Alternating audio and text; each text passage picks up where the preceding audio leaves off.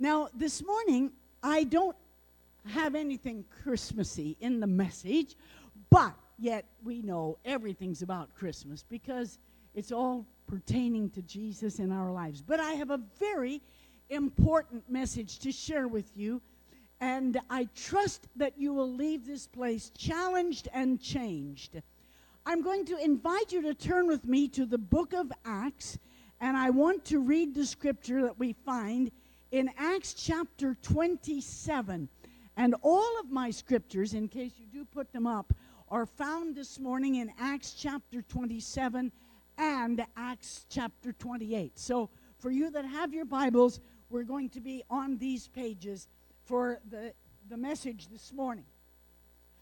I want to start, and of course, as I explained, I'm reading from the old King James because, as I said, this is what I memorized so much of, and also because it's just the right size of a Bible.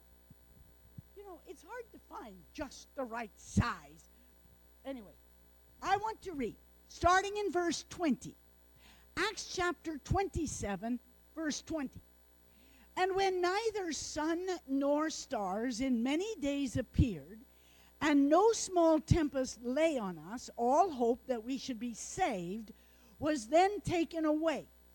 But after long abstinence, Paul stood forth in the midst of them and said, Sirs, you should have hearkened unto me, and not have loosed from Crete, and to have gained this harm and loss. And now I exhort you to be of good cheer, for there shall be no loss of any man's life among you, but of the ship. For there stood by me this night the angel of God, whose I am and whom I serve, saying, Fear not, Paul, thou must be brought before Caesar. And lo, God hath given thee all them that sail with thee. Wherefore, sirs, be of good cheer, for I believe God that it shall be even as it was told me. Verse 26. Howbeit, we must be cast upon a certain island. And it's verse 26 that I want to build my thoughts on this morning. We must be cast upon a certain island. Now, there are certain things that we can describe, or we use to describe difficulties in our life. We talk about the night season, we talk about the winter season, we talk about various things, and we think of them, describing them as the difficulties that we're going through, storms, things like that. Well, this morning I want to take the thought of the islands of your life, meaning those difficulties by which you pass. I don't know what islands you might be on. Some of you might feel you're stuck on a whole archipelago. That is a whole lot of islands. But some of you this morning, it might be the island of loneliness or solitude. For some of you, it may be an island of failure. You feel like a failure is in your home, with your family, with your job, in your testimony for Jesus. You just feel like a failure. Maybe there's some that feel a great pain in your life because of rejection. Maybe divorce or rejection by family or rejection by workmates, or you just don't have the sense that you fit in. Maybe there's some that are on an island of frustration. Probably every mother here understands exactly what I'm talking about. How many understand frustration? Yeah, all 18 of you, right. So, just frustration. Maybe some are on an island of financial crisis. Things have gone topsy-turvy, and you are experiencing financial setbacks. You know, I was thinking the other day, I've never met anybody complained about having too much money. Isn't that funny? I mean, nobody complains about too much money, and yet we've all got food to eat, clothes to wear, and more than enough. Right? I was weak. But anyway, some of us might be on an island of sorrow or sadness. Maybe there's been losses. I just came from a church in southwestern Ontario in which there had been a lady who gave birth to a stillborn baby who died 2 days before he was supposed to be born. Isn't that terrible? And so it was a great moment of tragedy for that family. Maybe some of you have certain tragedies in your life, sorrows. Maybe some could say you're on an island where you just feel like you're stuck, you're set aside, and the world is passing by, everything's happening, but you've been pushed to the side and forgotten. Maybe some are on an island of defeat. You're just defeated, discouraged about stuff. Maybe some are on an island of difficult and trying circumstances. Maybe you drive a Ford. A trying circumstance. I don't know what your island might be, but you can just take your pick this morning. Maybe you're on several of them all at once. But in the scripture that I've read, there is a story that is being told. Apostle Paul had been put in prison, and now they are sending him to Rome to stand trial, what we would consider the Supreme Court, but in those days it was face-to-face, a hearing with Caesar. And so he was on this boat, and they came into this terrible storm, even though Paul warned them that they were going to have this terrible storm. And now, for 2 weeks, they had been bouncing around, probably everybody on that boat, spending a good part of the time hanging over the edge of the boat, seasick, on that boat, for 2 weeks. They hadn't seen the sun, moon, or stars, and they had no idea where they were. And then the angel of the Lord came and said to Paul, God has heard your prayer. God's going to save the life of every person on this boat. 276 people. But you have to go on an island.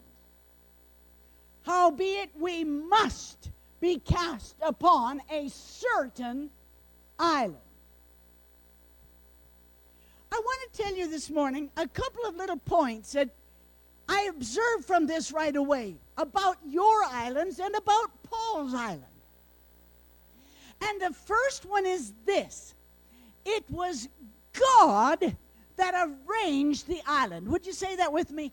God arranged the island. It was not the powerful Roman Empire. It was not the devil. It was not Paul and his intellect. It was God that said, you must be cast upon a certain island. There are certain tragedies and difficulties and setbacks and frustrations, circumstances that we find ourselves in which we try to find somebody or something to blame. But in this instant, God said, the angel of the Lord said, you must be cast upon a certain island.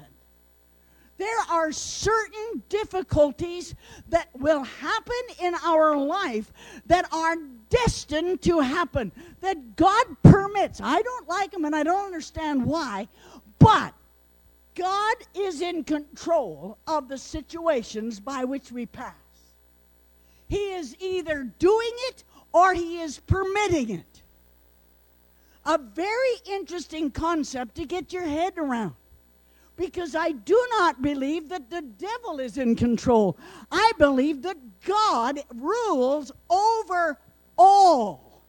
And that the devil is no more than a dog on a chain that can only do what he does with the express permission, with the higher purposes of God in God's heart that is allowing that. How many kind of can get your head around that a little bit? So if that's true, that means that God knows where you are. And that's my second point. God arranged the island, but the second point is God knows where you are. Now, Paul wasn't exactly sure where he was. I mean, he was bouncing on this ship, no sun, no moon, no stars, nothing, for 2 weeks. Everything was in upheaval, literally. He didn't know where he was. But the angel of the Lord had no difficulty to find Paul, even without a GPS. The angel didn't pop off on 2 or 3 different boats and say, oops, wrong boat. The angel didn't come onto that boat where Paul was and tap on a number of shoulders and say, is a guy called Paul here? He knew exactly which boat in the middle of the Mediterranean storm. God knew exactly where Paul was. That's good news. That tells me God knows where you and I are. He knows about the islands, and he knows where we are. He knows where you are physically. He knows how old you are. He knows your birth date. The Bible says in Psalm 139, God knows your DNA. Before scientists even knew there was such a thing. He knows your DNA, and we don't understand a lot of these things, but God knows where you are physically. He knows your pains. He knows your physical situation. Jesus said to Peter, Jesus dared to say to Peter, "Fear not, Peter, you're of more value than many sparrows." Your heavenly Father knows the number of hairs on your head. Now, mind you, for some it's not difficult to count. Just saying. But God is that interested. When I read that, really thinking it over, that God is that interested in the details, the tiniest details. God knows where you are physically. God knows where you are emotionally when you've just had it. And God knows where you are spiritually. He knows what we try to impress people we are. He knows what people think about us. He knows what we want them to think about us. He knows what we really are. The pastor is coming to visit. So we quickly find the Bible. We put it on the coffee table, and then we press little dents in the carpet so it looks like we were just kneeling there. But God knows what we really are. God knows where you are this morning. But now I want to show you something about the island. I want to give you 4 points. It'll give you an idea how long we're going to be here, just so you know. Acts chapter 28. Turn over the page, and I want you to see 4 things that Paul did on the island. And I believe that in the islands by which you pass, there are certain things that you can do that will help you to pass through the difficulties of your life, the islands of your life. And so very practical points I can see in Acts chapter 28. We're going to start reading verse 1. And when they were escaped from the boat, that is, then they knew that the island was called Melita, which is modern Malta. And the barbarous people showed us no little kindness, for they kindled a fire and received us every one because of the present rain and because of the cold. And when Paul had gathered a bundle of sticks, stop. guys, 276 of them, had gotten off the boat alive, some by swimming, some by pieces of boat, and they landed on this island, which we know today as Malta, a small island in the Mediterranean. And as they dragged themselves up on the shore, the barbarians or the inhabitants recognized that immediately all of these guys are wet, they are cold, they are hungry, some are sick, and they immediately set out to try to help them. And so they knew the first thing was these people needed to get warm and dry. So they built this big fire, and many of the people gathered around it to thaw out and dry off. And the Bible says that the weather was cold and raining. It was a miserable of the miserablest day. I don't like to be cold and wet. So these people coming out of the sea. But it seems that in this most miserable of situations, when they just felt miserable, not even spiritually miserable, just miserable. How many have had days like that? Oh, yeah, 4 of you. Anyway, they came, and it seems that the way we read the scripture, that almost immediately, Paul begins to do something. He just saw right away, boy, we got to get something done here. They're building a fire, so he just rolled up his sleeves and he went out there and he started to pick up sticks to put on the fire. He did what he could with what he had where he was. That's what happened. That was the first thing he did. He did what he could with what he had right where he was. He picked up sticks. This is what has to be done right now. There's some sticks around here. Now, he didn't have to. Remember who Apostle Paul is. He could have climbed up on a rock and sat himself down, and he could have said,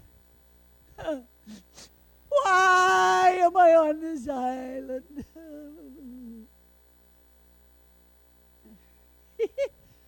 He could have cast a major pity party. Why am I going through all of this? Why am I in this predicament? Why?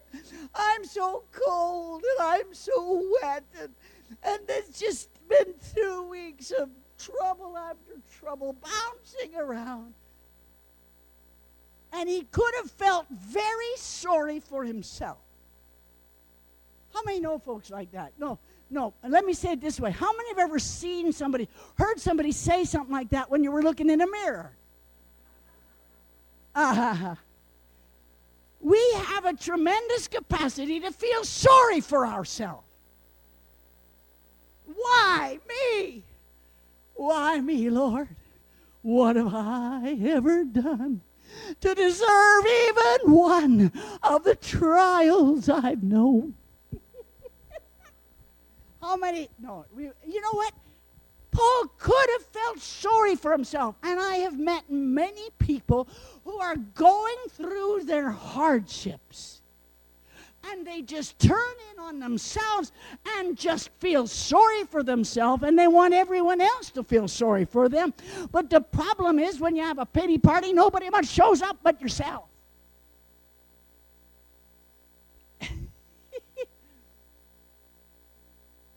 But he did not feel sorry for himself. He just saw we need to pick up sticks. We're going to get this thing changed. We got to get out there and pick up sticks. And he just picked up sticks. Or he could have folded his arm, climbed up on a high rock and said, it's not my ministry to pick up sticks. I am the great Apostle Paul. It's not my ministry to get down there in the mud. Oh. And I've met some folks like that. Me help with the Christmas banquet? Me help move chairs after church? Me? Are you kidding? That's not my ministry. God has divinely appointed me to keep church chairs warm. I am gifted in keeping church chairs warm. Yeah, well, better warm than cold. But nevertheless, Paul didn't do that. He just got out there picking up sticks, doing what he could with what he had where he was. And on your island, whether it's sorrow, whether it's loss, whether it's financial setbacks, whether it's rejection or difficult circumstances or a Ford car, just get out there and do what you can with what you have where you are. How many got the point? We're getting better. Number 2, what did he do on the island? I'm picking it up in verse 3. And when Paul had gathered a bundle of sticks and laid them on the fire, there came a viper out of the heat and fastened on his hand. And when the barbarians saw the venomous beast hang on his hand, they said among themselves, "No doubt this man is a murderer, whom, though he hath escaped the sea, yet vengeance suffereth not to live." And he shook off the beast into the fire and felt no harm. Howbeit there looked when he should have swollen or fallen down dead suddenly. But after they had looked a great while and saw no harm come to him, they changed their minds and said that he was a god. The second thing that I can see in that scripture is as he is picking up sticks, this viper, this poisonous snake, comes out of the fire, the heat of the fire, and latches onto his hand or his arm. And he immediately shook it off into the fire. When we are on the islands, when we are going through the difficulties in life, it is then that a lot of snakes will come out of the fire to try to bite you and poison your life and your testimony and your effectiveness. They never bother you when everything is going well. But when you're on an island, when you're in a difficulty, when you're experiencing rejection or financial distress or loneliness or sorrow, it is then that so many snakes, poisonous snakes, will come out of the heat of the moment and will try to bite you and put their poison into you. Particularly the snakes of unforgiveness and bitterness. They will come out in the heat of the difficulty and will try to poison your life. But Paul refused to coddle the snake, keep the snake. He immediately shook it off and refused the poison of the snake. Just let me throw out an example, just out of thin air. An example like this. Just suppose you have recently had financial setbacks. And then you come to church or you meet other believers. And your heart says, they know what I'm going through. They could help me. But they don't. What kind of a Christian are they? They could really care, but they don't really care. And so the poison of bitterness begins to spread through our heart as we expect others to get us off the island, when all the time you've got to shake off the snake and refuse its poison. How many understand my little funny example? Here's another example. Just suppose you've recently lost a loved one. Just suppose that you're going through a time of sorrow. And at first, everyone is very near, and they're praying with you and blessing you, and everybody is reaching out to you. But as time goes by, everyone's busy in their own world, and we all see our own problems bigger than anybody else's. And with time, it slowly drifts from others' minds, and you find yourself alone. You come to a service, you come into a fellowship, and a voice whispers to you, these people don't really care. If they really cared, they'd visit, they'd phone, they'd stop by. If they really cared, but they don't really care. And the voice of bitterness begins to spread its poison through you until you think, it's all a fake, it's all nothing. How many understand that, what I'm saying? Just kind of move. See, but Paul refused to let the snake poison him. And ladies and gentlemen, I encourage you today, you can shake off the snakes of bitterness and unforgiveness or every other thing that would poison your attitude and poison your lives and poison your testimony for Jesus Christ.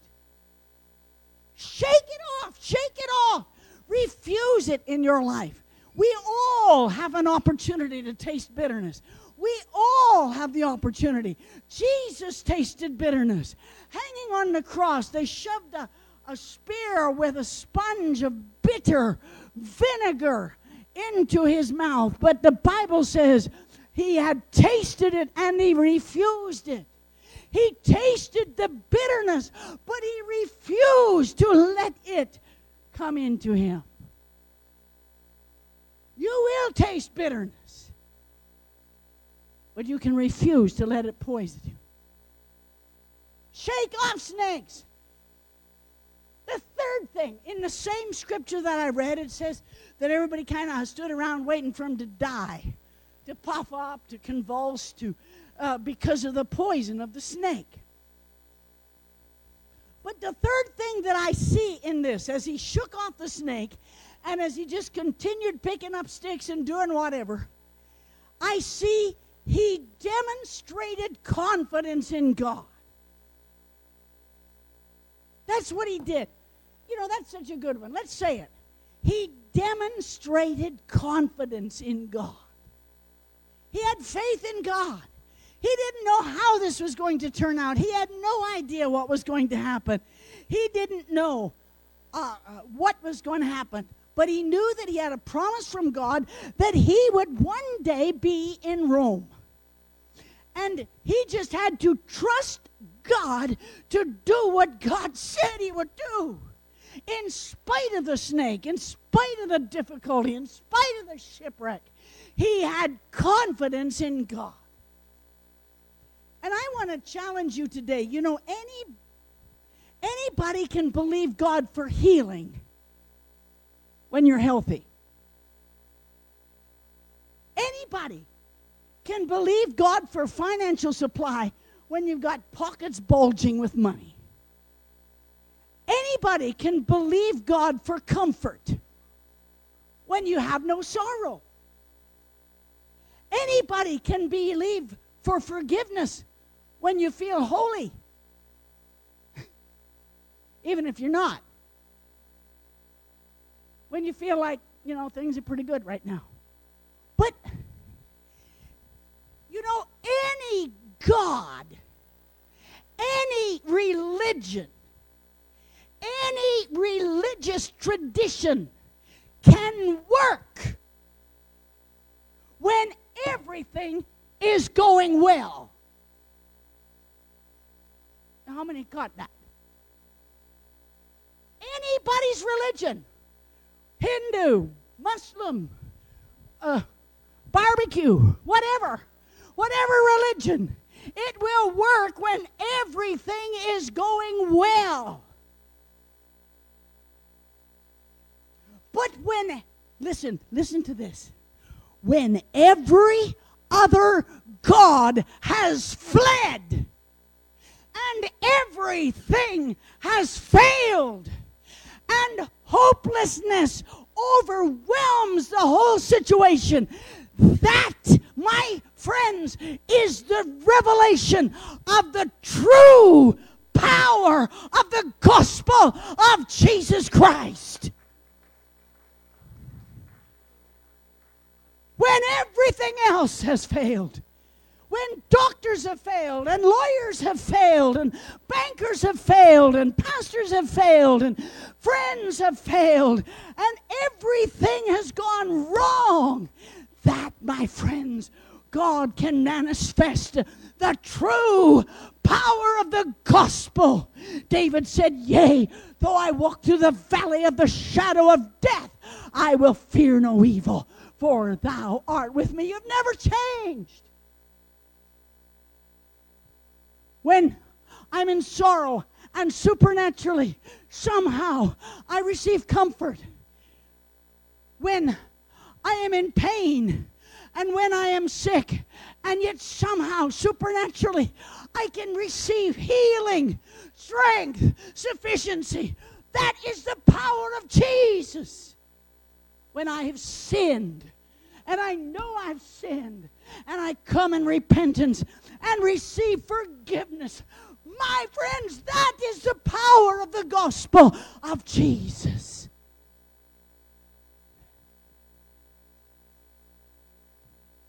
Jesus said, I didn't come for the healthy, I came for the sick. He said, I didn't come for the righteous, I came for the sinner. That great song by Andre Crouch. I thank God for the mountains. I thank God for the valleys. I thank Him for every trial He's walked me through. Because if I never had a problem, I would not know that God could solve them. I would not know what faith in God could do. But through it all, I've learned to trust in Jesus. I've learned to depend upon His word.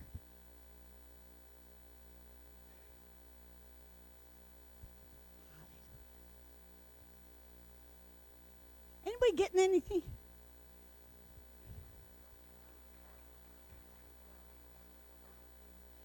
My friends, there's islands. I don't like them. I don't understand them. But He's given me something to do in the islands. Pick up sticks. Shake off snakes. Have confidence in God. But I've got a fourth one that I see in the same scripture, verse 7 and 8. In the same quarters were possessions of the chief man of the island, whose name was Publius, who received us and lodged us 3 days courteously. And it came to pass that the father of Publius lay sick of a fever and a bloody flux. That's the way they talked about dysentery. To whom Paul entered in and prayed and laid his hands on him and healed him. Question. How did Paul heal this guy? This fellow that was so sick with dysentery. How did Paul heal him? Yes, I know. He prayed, and in the name of Jesus, he was healed. Yes, I know that. But how did he heal him? Can I say it this way? He healed him because he was on the same island.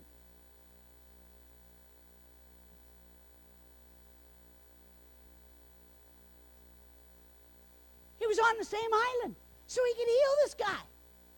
He just walked into the room because he was on the same island with this guy, so he could heal him. Let me tell you, my friends, every island by which you pass, if you will open your eyes and ears and open your heart, someday, somewhere along life's way, you will be able to heal somebody because you've been where they are. That's the secret of Alcoholics Anonymous. It's a bunch of guys that have been where somebody else is, and so they can help others that understand their mess. Even the world understands that. But how much more for you as believers?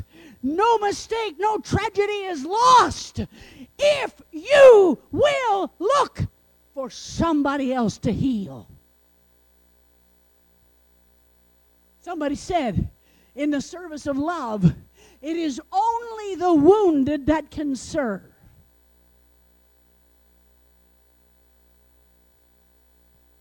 When you've been wounded, you understand wounds a different way. I remember a friend from many years ago. Pastor and Sister Lawrenson were pastors in Toronto in the 70s. And they had 6 children. But one little boy died when he was 6 months old.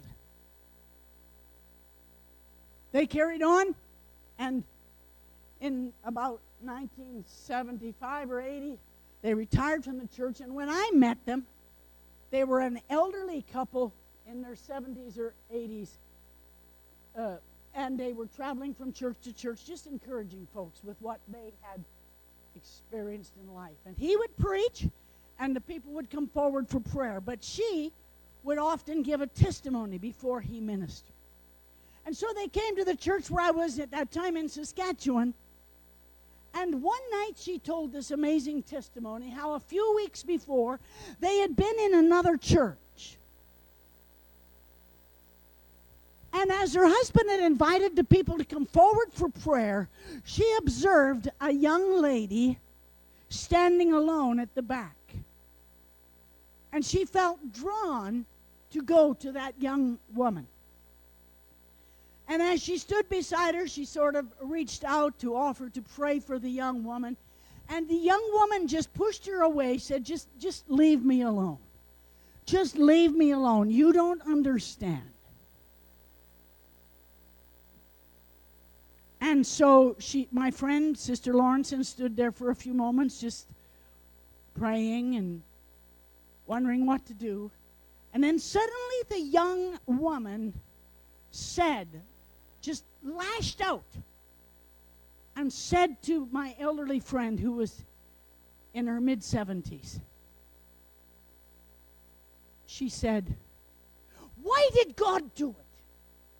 Why did God take my baby girl? She was only 3 weeks old. Why did God do it? But you don't understand, and you don't care. Nobody here understands. Nobody cares." And my friend, Sister Lawrenson, said it was like a huge piece of a puzzle. Filled her mind as she had a flashback.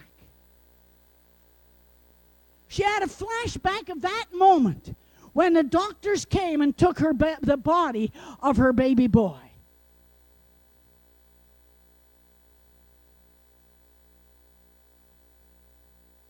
She could suddenly see the moment in her mind as the doctor took the body of her baby boy 40 years before. She said she suddenly reached out to that young woman. She put her arms around that young woman. She said, "I understand exactly. I lost my baby too. I can help you. I can help you. God helped me, and now I can help you because I lost my baby." She said that young woman, her eyes grew so big, and just suddenly tears just flowed down that woman. And she threw her arms around my friend and began to sob and to weep. And healing process began because somebody was on the same island. I think of you, my sister Janice. There's islands that you've gone through in life. You can help a lot of people because you've been on their island. Some of you have been through tragedy. Some of you have been through loss. But you can heal somebody else.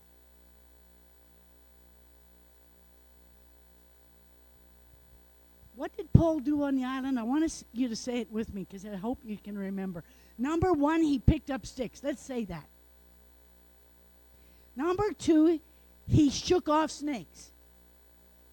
Number 3, he had faith in God. Number 4, he healed others. But now, I have a last point. Well, those are the 4 things that he did. But here's another point. I don't know just where it fits, but it's a great point. Look at verse 11. "And after 3 months, we departed in a ship." of Alexandria, which had wintered in the isle, whose name was Castor and Pollux.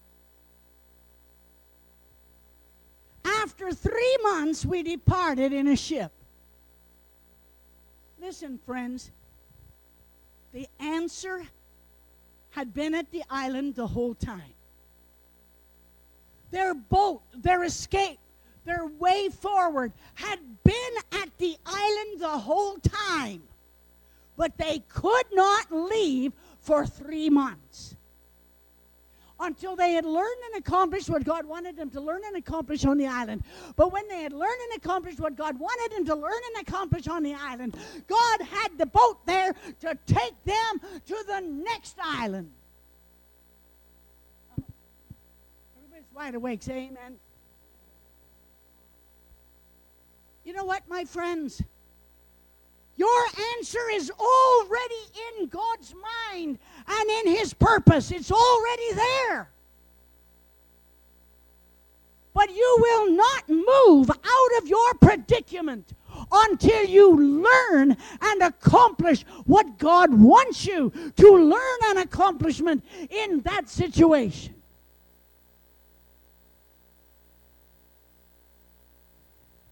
Dear friends, I know I'm going a long time, but I am a woman preacher. I want to tell you again, God arranged the island. Number 2, I said, God knew where Paul was. God has arranged situations for you, and God knows where you are. There's some things for you to do. You need to pick up some sticks. You need to shake off some snakes. You need to have faith in God, and you need to heal others. But when we have accomplished and learned what He wants us to accomplish and learn, the boat is there, the answer is there. I don't know how long you'll be on the island. Some islands just last till the next paycheck. Some islands just last until you get the car fixed. Some islands just last until you're able to fix the washing machine. Some islands just last for a few days, some for a few hours, some islands for a few weeks, some for a few months. They were stuck there for 3 months. Some islands last a very long time. Some of you might be married to your island.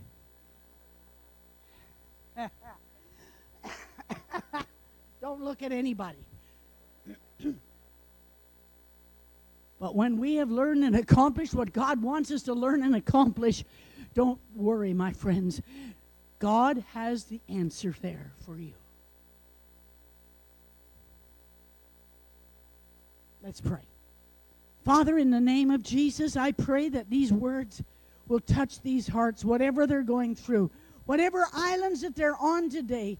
Lord, I pray you will help us all to take something and apply it to our lives. Let it change our lives today, I pray, in the name of Jesus. As we are all praying, I want to just ask a couple of questions. I believe that all of us are either going on an island or coming off an island or in the middle of an island. We all got islands. We all got problems. But are there some sticks that God wants you to pick up? Is there something that you know very well God wants you to be doing? Right now, say, God, help me to find the sticks and pick them up. Number 2, you're on an island.